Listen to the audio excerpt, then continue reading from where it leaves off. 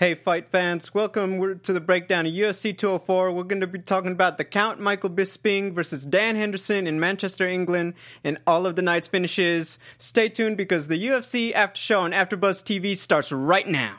You're tuning into the destination for TV superfan discussion, AfterBuzz TV. And now, let the buzz begin. I mean, that was one main event. I was a little worried when he got knocked down a few times. I thought it's like, he's about to have his Cinderella story end at home. That was crazy. Yeah, sure. So what's up, fight fans? Welcome to the UFC After Show on AfterBuzz TV. I'm Gabriel Gonzalez. You can find me on Twitter at Double G on TV. And tonight I'm joined by the amazing panel. First, the Joe Rogan of AfterBuzz TV, Mr. George Hermosa. I feel like I'm unintentionally at first, but now I feel like I gotta keep going. Just showing up for the pay-per-view. So yeah, UFC 205, George Hermosa, GHERMOSA, Twitter, Instagram, Snapchat, PlayStation Network, all the above. And of course, our jiu-jitsu expert, Mr. Chris Howard. George Hermosa doesn't get out of bed for less than 10 grand. So, Hey, neither does Joe Rogan. So I'm Chris Howard. You can reach me at Chris Howard Live on Twitter and Instagram. Also, go to legendarylivingdaily.com for daily tips, motivation, inspiration, and legendarylivingtv.com for YouTube. See, I thought it was Chris Howard Live. It's live. Oh, this whole time. There's meaning to that. We learn something new every day. Yeah. And of course, guys, Christian Cole will be back with us next time. Give him a follow on Twitter at XTRNCole. So, guys, 5 rounds, and everyone is saying the same thing. Did you expect it to go 5 rounds with these two, especially 7 years later after that epic knockout at UFC 100? I mean, we all remember that highlight knockout from UFC 100, July 11, 2009, because how can we forget? They replayed over and over again. Even before this fight was announced, it was one of probably the most viewed knockout, highlight in the history of UFC. Knockout of the night, knockout of the year, pretty much all everywhere. So we've seen it. We've all seen it. Yeah. But yeah, I was not expecting for it to go 25 rounds. I thought I was going to expect, ironically, I thought I was going to end with Bisping knocking out Henderson in some way. I know Did you really? Yeah. I just thought it was like one of those where it's like, wow, what irony. But you know what I mean? With a heavy right. Yeah. I actually thought he might get him done an accumulation within 3 rounds, maybe. We know Henderson's chin isn't exactly what it used to be. He's not as durable. We've seen that in recent fights, but I didn't expect it. What about you? I thought it was a fun fight to watch. Hendo, when they talk about a puncher's chance, he always had that every moment of it. You didn't know right up until the 5th round who it could have gone anyway. But it was clearly a war of attrition. Working Hendo down to gassing him. And the going into the fight, what I thought was really cool was Bisping had a lot of variety in his game, very well-rounded. And I think it was really, more than anything, a game of heart and spirit on Bisping's part because he just didn't let the pain phase him. No, definitely. Well, I mean, when we look back at the first fight, I think what made it, the most epic knockout, they had all that build-up, and the knockout happened on the biggest event in UFC history. And so it was like that perfect storm to make it that one that lives on highlight reels. But let's get to the big question, scoring, because there's some people who are saying it should have been Henderson. How did you guys score the fight personally? I personally would have been shocked if Hendo would have been given the nod. Like I was rooting for Dan Henderson. Obviously, a lot of people were unless you were maybe British. But I don't know. It's just one of those where I think it all came down to cardio. Mm-hmm. I think that 3rd round where Hendo was just gassed, and you can easily tell. I wouldn't say the word coasting, but you can easily tell he was mentally preparing himself for rounds 4 and 5 by taking round 3 off. A lot of people thought that maybe he should have won round 2, but I think as much as I was rooting for Hendo and wanted to score it for him, I think that knockdown was just a little bit too late. Definitely. Maybe like if it was maybe a minute earlier, obviously I think it would have made a big difference. But round 3, it was obvious for Bisping. Round 4, like you can tell that, and even so, like that nut shot, I guess you can say, it was more so Hendo taking as much time as he can to get his win back, and I think that hurt him. And Bisping has been always known for being cardio. Like, that's a guy that can go. Like, you're not going to see him breathing out of his mouth for, pretty much almost ever. So I think when it all came down to, I think Henderson was probably I guess this is going to be an oxymoron, probably the better fighter overall, but just his cardio was just not up to par with Bisping's. Definitely. I get what you mean with the second round, and I guess that's why the one judge scored it 49-46 for Bisping. I actually had it 3-2, like the other judges 48-47. I gave Bisping the last three, and I do think Henderson stole the second round on damage that, big right hand. I thought he might get him out of there. Chris, how did you score the fight? I thought Hendo had round 1 and 2 for the knockdown. Yeah, and I gave 3 and 4 to Bisping, but I gave 5 to nobody. I didn't think 5. I thought, I think that was kind of pretty much a wash. So I would, if it was left up to me, the fight would have been a draw. Would have been a draw? Yeah. Okay, that's not unheard of. I mean, for a lot of five-round people fights. were probably thinking that the first round might have been even a 10-8. Hence, if that were the case on for the most judges, it would have been a majority draw or maybe a unanimous draw. But again, I was like Frankie Edgar, Gray Maynard. Yeah, I mean, I really was rooting for Henderson, but it was just so hard to score it for him.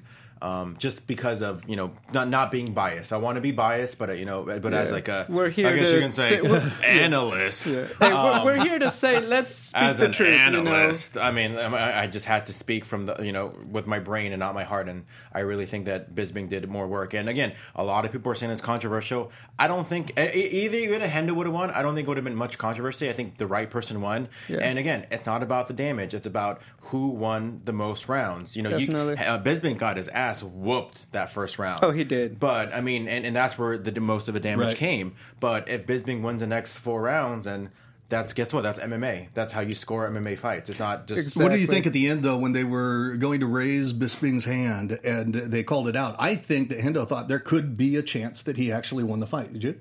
I think once they said it was 49-46, I knew they were going to score for Bisping. Just because I think there was no way that Henderson won by 49 4 rounds. 4 out of the 5. So once they said 49-46, then I knew that. But I was like, maybe. I gotta say this: I didn't expect the 4th and 5th rounds to get closer because I do feel Henderson did a lot better. Bisping still won them. We saw the stats, the significant strikes and overall strikes favored Bisping again, and it's hard to argue against Henderson did more damage. It's like the numbers speak for themselves. Right. He didn't drop Bisping after the 1st and 2nd.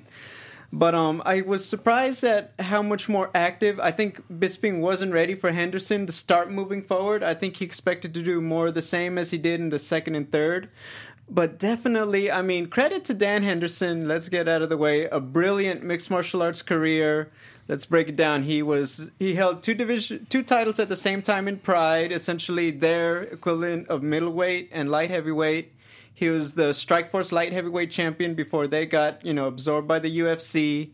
One of only 4 guys to ever beat Fedor Emelianenko, and he did it in Hendo fashion. I would have loved. He represented the United States twice in Greco-Roman wrestling. Yes, in the Olympics. I mean, there's many reasons why I would have loved to see Dan Henderson win, but one of the reasons why I would love to see him to win the UFC belt, just for the sake of he never lost any belt ever. And I go, obviously, it's not his fault. I'm sure he would love to defend the Pride and the Strikeforce. But I mean, by the time that he was a champion, not too long after that, Pride and Strikeforce kind of failed to exist. UFC. So pretty much he would have been the last Pride and Strikeforce champion. Then been the UFC title that he never lost. So I think one of the things we have to remember is that age gets to you. It does. I think so. I think his age was a lot of what was gassing him, and we don't talk about that too much. But it's tougher the older you get. It's tough to go the distance, and especially it's going to take a toll on the cardio. And here's a guy that been in some wars. I mean, here's a guy. I mean, I can't even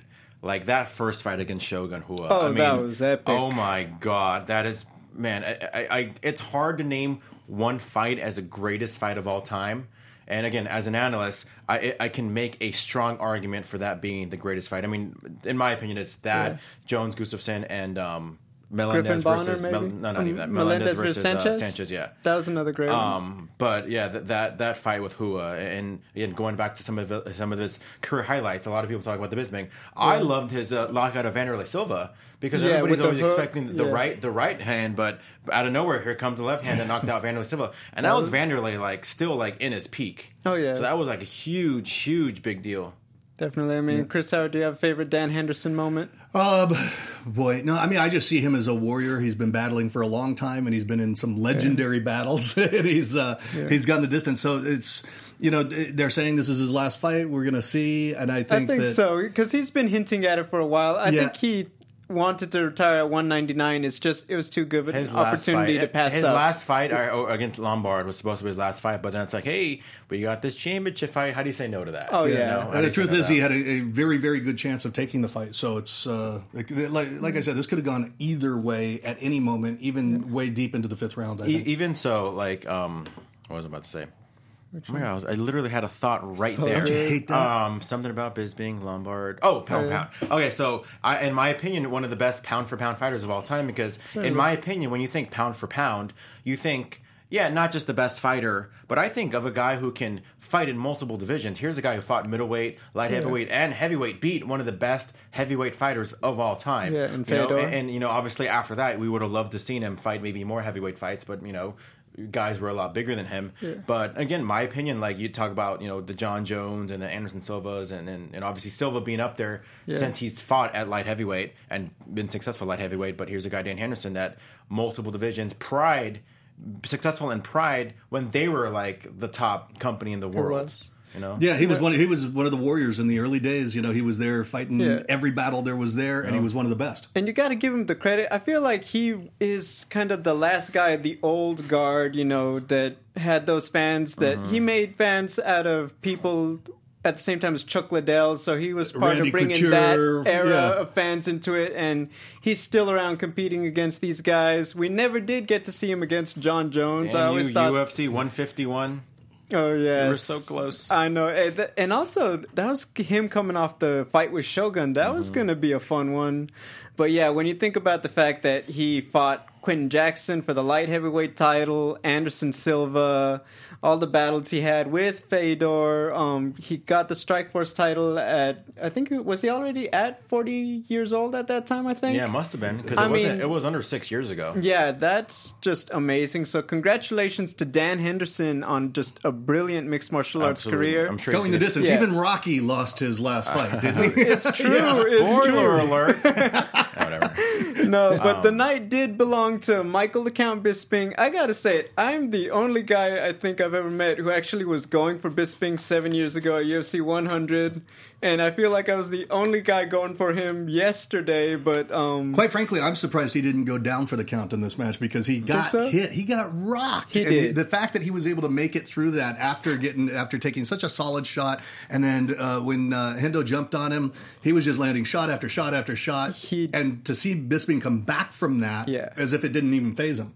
I mean, it's what won him that fight essentially against Anderson Silva earlier this year. Just that attrition, just that heart. I mean, we know he's got great cardio. He's a very well-rounded fighter. We hardly ever see his ground game, but everyone says it's there. And certainly he's always had great takedown defense as his career's gone on. See, that's one thing I was surprised that Hendo didn't look to take him to the ground, because he did have pretty good control when he took him down right away. That was one of those things, though. I feel like that's just kind of left Henderson's game lately. I feel like it might be injuries at 46 years old that he masks very well, but, going through to really take down these bigger athletes, younger athletes, maybe that's part of it. But I agree, because when you're a guy who's like a two-time Olympian, something's just got to come natural to you, and some of the age just never goes away. And who knows? Like I said, maybe you're probably absolutely right.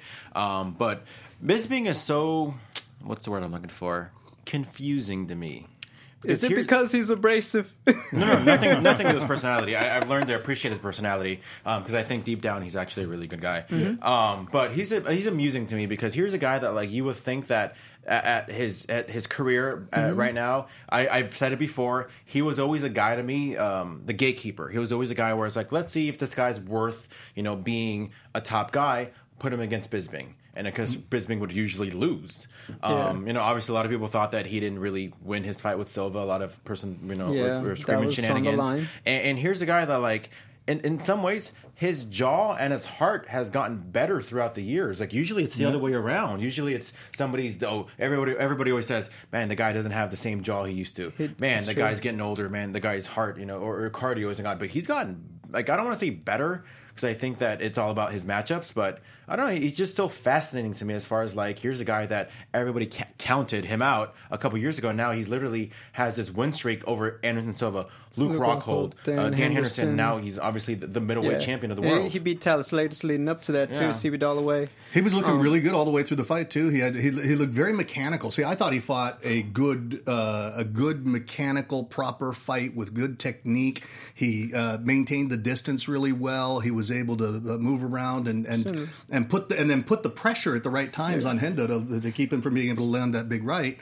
I thought that Bisping fought an interesting fight. Hendo looked off balance, looked like he was... I think he looked like a fighter who's only looking for the big right hand, honestly. Exactly. And he didn't ever go in there with a plan B, but then again, he didn't need to when you see the damage he did. But I was really impressed with how Bisping was able to pick him apart. He was very disciplined. He did have the jitters. A lot of people were talking about that, and I agree. He looked like he almost wanted to headhunt a little with Henderson in the first round, but he had to settle in.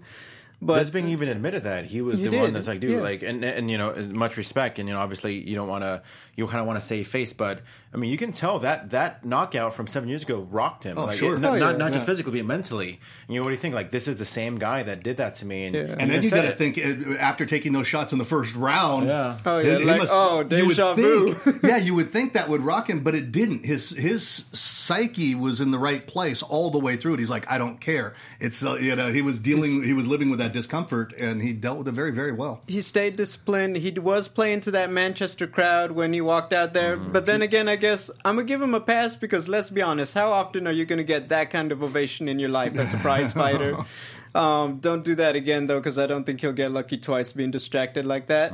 Now, he had a lot of things to say about the top four in the middleweight division, which, you know, the man still knows how to cut a promo after all these years. We're leading up to these matchups. The first one is going to be Chris Weidman versus Yoel Romero at UFC 205, which we'll be talking about later in the show. And then later in December, we're going to have Jacare Souza fighting Luke Rockhold. Who do you guys think is next right now when we're looking at these fights coming up? First off, I wish Bisping would actually look at the camera when he's talking. Get it? Because his eye is like looking the other way.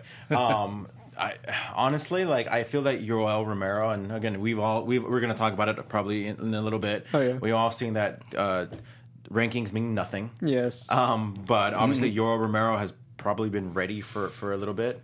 I know he kind of came off a loss not too long ago. Well, he beat Jacare, but that was also the one where I'm sorry. Yeah. I'm thinking Jacare. Jacare. I know I said Yoel Romero. I meant Jacare. I think Jacare.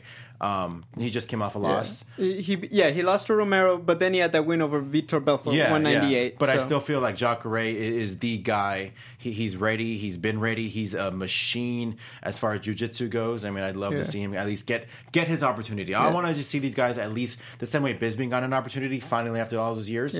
Don't let the same thing happen to a lot of these guys that are just, you know, you've had Weidman. We've seen what Weidman and Rockhold and Vitor can do at the top.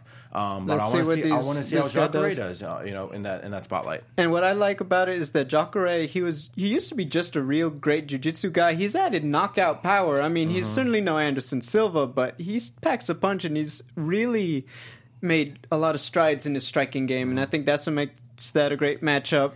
Luke Rockhold, he's another guy who's hit his stride, though. He did have that setback, obviously losing to Bisping, but I think it's going to be a great fight.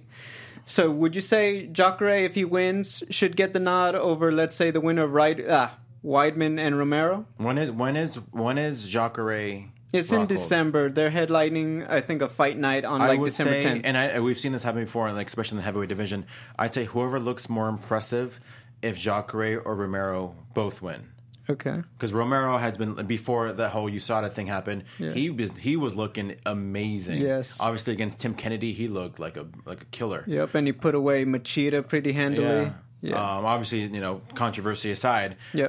But again, I think, and we'll see how Romero bounces back. Obviously, you know, a lot of things. Maybe he had to. And who knows? It's this whole USADA thing. Maybe it might change the way he fights. So we'll see. I know Jacare has always been up there. So like I said, maybe who knows? Maybe Weidman and Rockhold will win and throw everything off. You know. I mean, I would want to see Weidman because I feel like there's gonna be just that extra level of trash talk from Michael Bisping. Yeah, Luke Rockhold, but then it's still the third one. It's hard to keep a rivalry like that fresh as far as, you know, sound bites, but Bisping has always had a lot to say about Chris Weidman, so I think that would be fun. When it comes to Weidman, he kind of falls in the same category as like Cain Velasquez.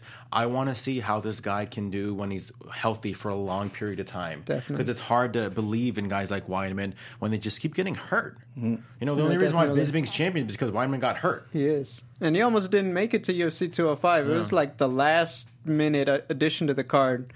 Let's talk about the next fight in the middleweight division, because we had another guy who might even just creep his way into the conversation. Gegard Mousasi finishing Vitor Belfort in the second round. I think the most telling part of that entire fight was when Belfort just had that opening flurry. He looked like he was going to try to take him out in just signature fashion, and it was going to be the end of any talk about a decline. And Mousasi just kind of shook him off like, nah, that's not about to happen tonight for you, Vitor. Yeah, Mousasi was a technical machine. He just he dominated that fight. He ruled it, and he was so cool all the way through it. He was. He was definitely the more disciplined fighter. He was very patient. Yeah. Sometimes that works against him, I feel, in fights. Like Machida, I feel he was a little too patient. And then obviously at the time, Machida was just looking great at 185. But yeah, he just really picked him apart. He picked his shots well. He didn't want to get into brawls in the center of the octagon with Vitor. He knew that wasn't, going to be in his favor. It looked like he wasn't even phased mentally through the whole thing. He was like, all right, okay, we'll go. Yeah. All right. It was just cool. He was cool. Definitely. What you think, George? I say this as a big Vitor Belfort fan. So again, this is me taking away my biasness and being, trying to be an analyst. There are two Vitor Belforts. I was going to say, just like Joe Rogan. Yeah, I was going to say, you look a little like Joe. I know, the hair. Yeah. There are two Vitor Belforts. Yes. And we all know, we're not going to deny it. There's pre-TRT, or there's TRT Vitor Belfort, and there's post-TRT Vitor Belfort. We obviously saw just a significant difference in his first post-TRT fight against Weidman. Back May of last year, and you're like, man, like it really shows. And now we're like, well, let's see if it's just not just physically, but let's see if now he can actually fight. And there's just he's not the same guy. He is not the same guy. The reality is, if you have low testosterone, it really affects the system. I've got low testosterone, so I take testosterone, and when I don't, it depletes me. I mean, I've got nothing in me. So that'll rock somebody's world if they're meant to have it to get even to normal levels. They don't. When you look at it, he used to be able to just knock the bricks off of dudes. When you look at what he did to Bisping and Rockhold and Henderson, he was just like a freight train. There was no stopping him. After that, we talked about it. Definitely UFC 198, I feel, was the first one where we really saw that, without that extra power, he gasses out very quickly. He still doesn't seem to... He used to vary his game more, but he looks like to really just try to unload early rounds. But, I think that, like you said, post-TRT, it's just hard to deny that there is a difference, and I think that we are starting to see just the decline of Vitor. The age, once again. Yeah, and it's not even that, like, he's not even that old, considering Dan Henderson. Started young, But exactly like you just said, he's got the experience, and at some point that is going to take a toll on you. The knockouts, the cauliflower ears, just the roll around, like he's your body's going to your body's going to ache a little bit more than it used to, and it's going to take longer to recover. And I think with that and the training and not being the TRT anymore, I think that's finally taken a toll on Vitor. As much as I hate saying it, because again, I'm a big Vitor Belfort fan. Oh, me too. I was going into this fight wanting him to win, and then I slowly began to change my thoughts about it and thinking, Mousasi's playing a smart game. No, I mean, when you think about it, he's another one of those guys. I mean, he's been fighting since he was 19 years old. I mean, one of the first UFC highlight reels showed him just blitzing Vanderlei Silva in Brazil. I mean, this is a guy who's been around. He's been there, left, and come back and dominated for a while. I remember when he was first starting and he had those hands and he came out the gate. Was it Frank Trigg he was fighting, or who was he fighting where he came out just with a straight blast? That was Vanderlei. That was the Vanderlei Silva highlight. My God. Yeah. And to Vanderlei at that point in his career. But no, so Vitor... I feel like it's like maybe like the second or third to last fight of his career. I would agree. I think they're going to give him a good matchup, certainly, but I think outside of the top... I wouldn't say maybe outside the top 10, but certainly out of the top 5. And the reality is there's a time to bow out.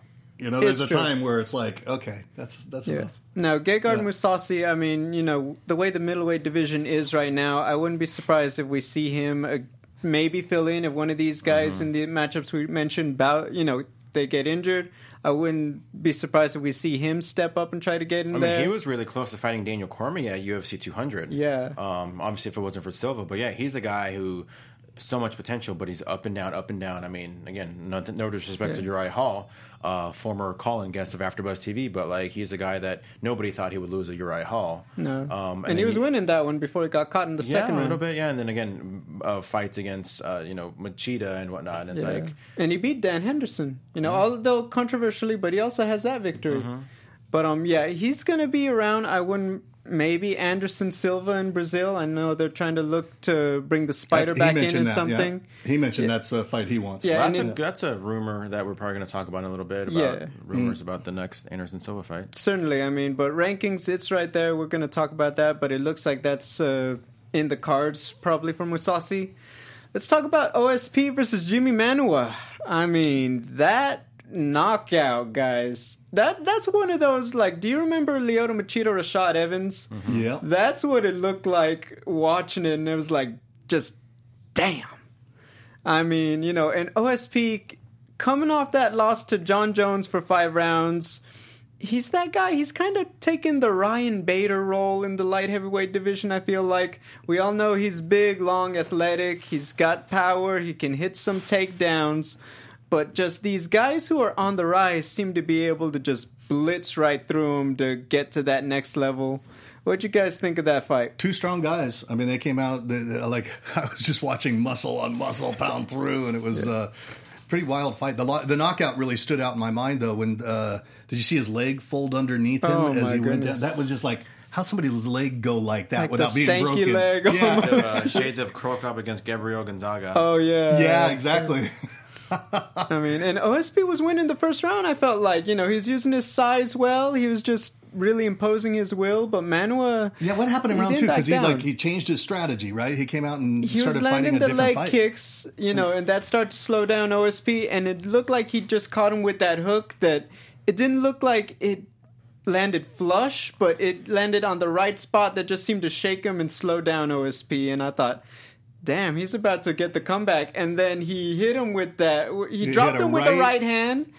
OSP went down, got back up, and then Manuwa just finished the job with that left hook. But the left didn't even look that powerful. That was the thing. The right hand hit him solid. Then he did like a left jab right that he missed, and he came back with the left hook, but it didn't look solid. And he went down. I think he was already out before that. Oh, yeah. He definitely was. I think he hit him on the spot. And it's just crazy to see a guy as big as OSP. And it seemed like he took his time going down.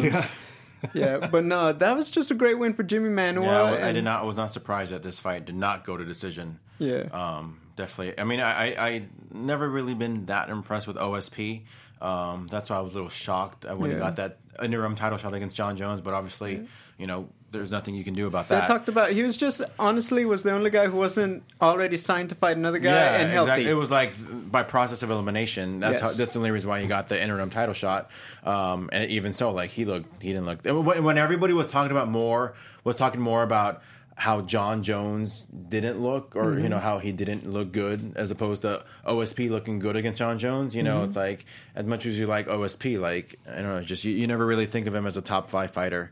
I don't either. Jimmy Manuwa coming in, he looks impressive most times. Sometimes he's had a couple down slides, but I mean, I was very surprised and not surprised, but very impressed by Jimmy Manuwa yesterday. Well, definitely, I think we're going to see him in a marquee fight next. Certainly, I mean, when you get a knockout like that over a name like OSP, I think you set yourself up to fight the guys, in that mid-level of the light heavyweight division, your Ryan Baders, or who knows, possibly maybe Glover Teixeira. Maybe if everything goes well, as like we heard with the rumors with John Jones, maybe that'll be John Jones' next fight. I don't see John Jones coming back immediately and getting another title shot now that everything's happened. But who knows? Maybe Jimmy Manuwa might be a good, stepping stone for either one. Certainly. Well, okay, so let's talk about it because I want us to get through to predictions tonight because we're going to have a lot of fun ones to talk about. But the Skyscraper, Stefan Struve.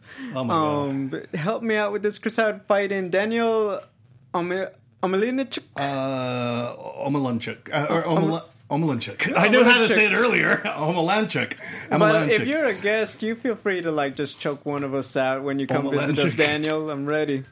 No, but that was another one. He stood his ground with Stefan Struve. I mean, in the beginning, yes, yeah. And you know what? That's exactly what you got to do if you're gonna take out a guy. Like when we've seen guys like Pat Barry try it, it's like you really have to get in his face and try to make that incredible reach advantage he has a non-factor. And certainly Daniel was trying to do that, and I think he was even surprising Stefan because Stefan went for the takedowns and showed off that ground game that we're not used to seeing.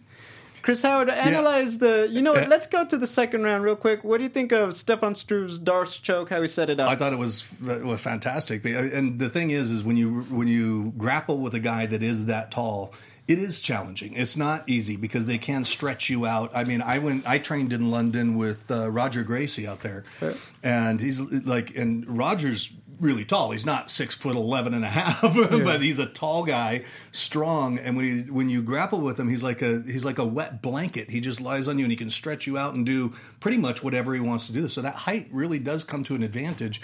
And I thought there was good grappling, the ability to stretch him out. See, I think it was what's the name of the short Omalanchuk. Yeah, that's it. Omalanchuk.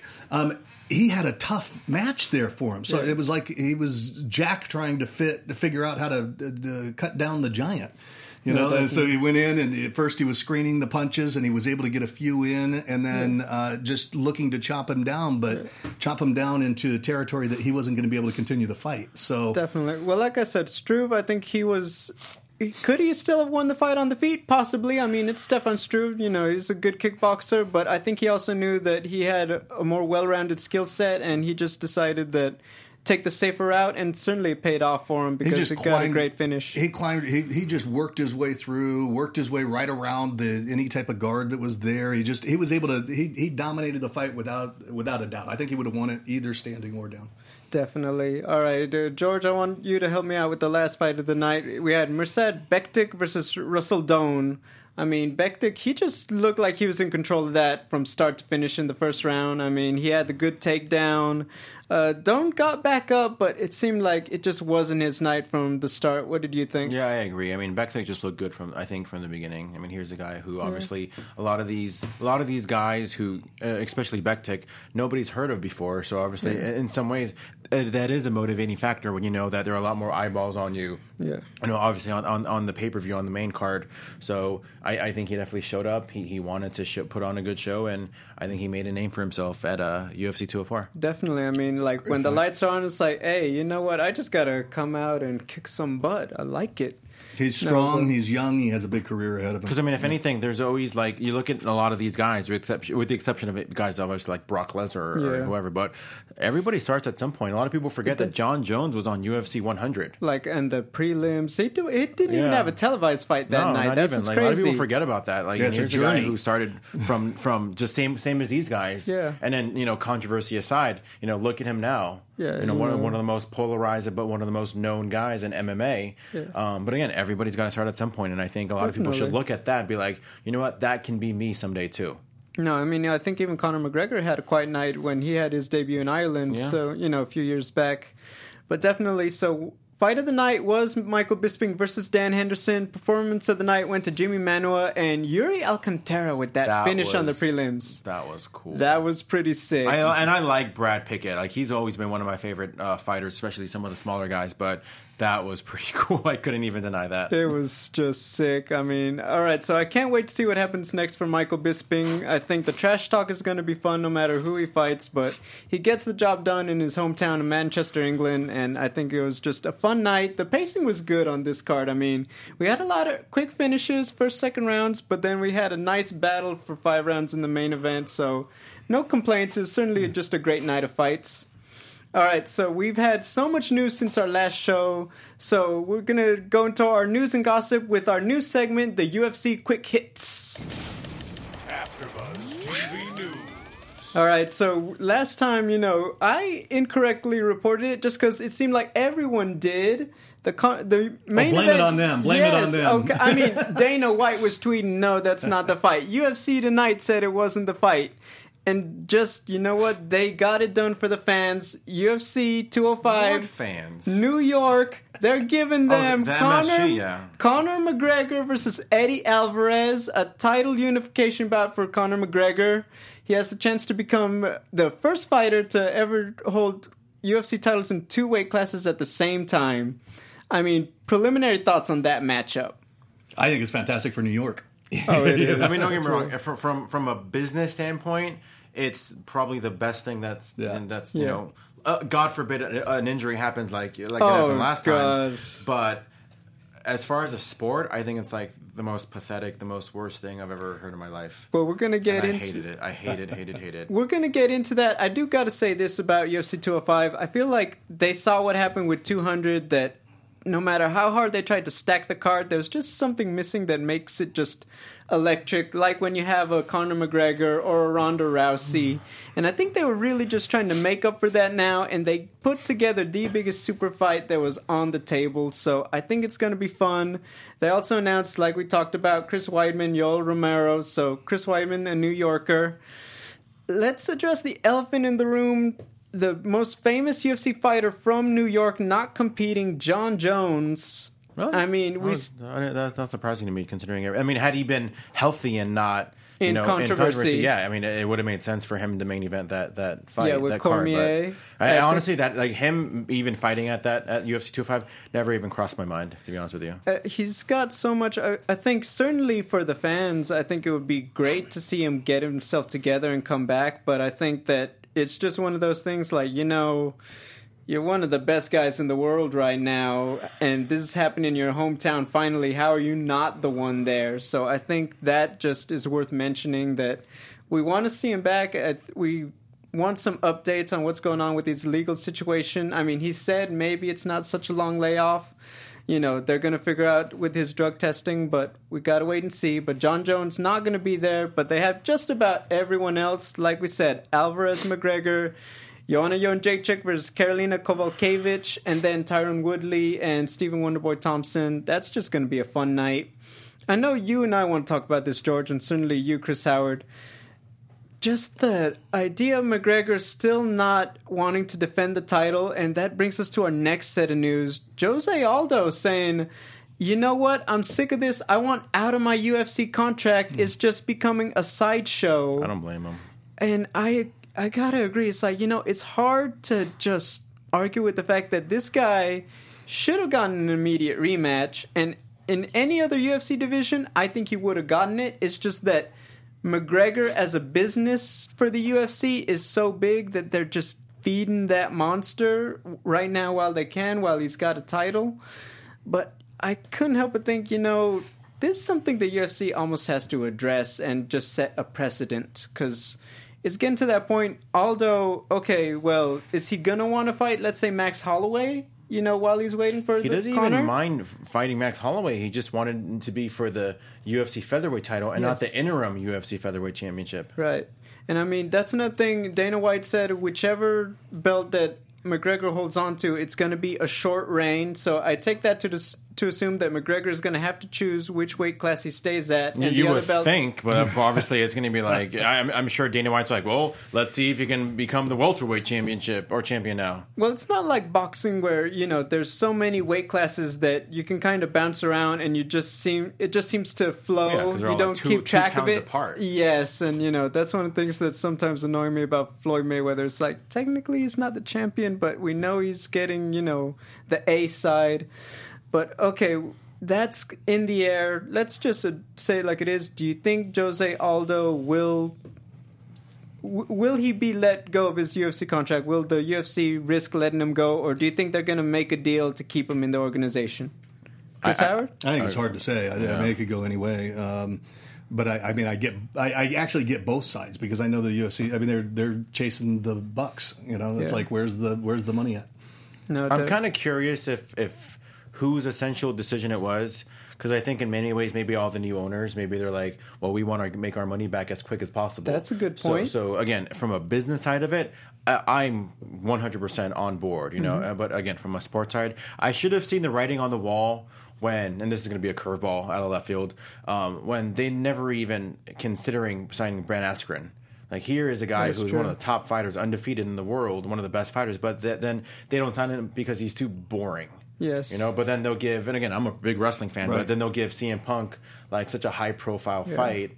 And again, I'm on the wrestling side. I get it, but it's like, so with that said, like, I can't blame guys like Jose Aldo or even Khabib Nurmagomedov for pretty much lashing out the UFC. You know, even guys like Mark Hunt. Mm-hmm. You know, it's just like it's from a business good, it's good, but it's like it's kind of in some ways making the UFC look bad. But the worst thing about it is it's like they don't even care. Well, it's a stressful time, I'm sure. Whenever you get the sale of a company, there's a chance that anything could happen in that period of time where they could actually start losing or going under and tanking. So I'm sure that they're feeling a lot of pressure to play their best cards right now to give just to keep the momentum going in that period of the sale. But I mean, again, it's one of those things where if they don't care, I get it. But don't get mad when you have a lot of these top fighters kind of lashing out on you. You know what I mean? Like, you can't have it both ways. You can't sit there and do whatever it is that you want to do and still expect all the fighters to be happy about it. No, it's their bed. They gotta and they gotta make it. It's true. And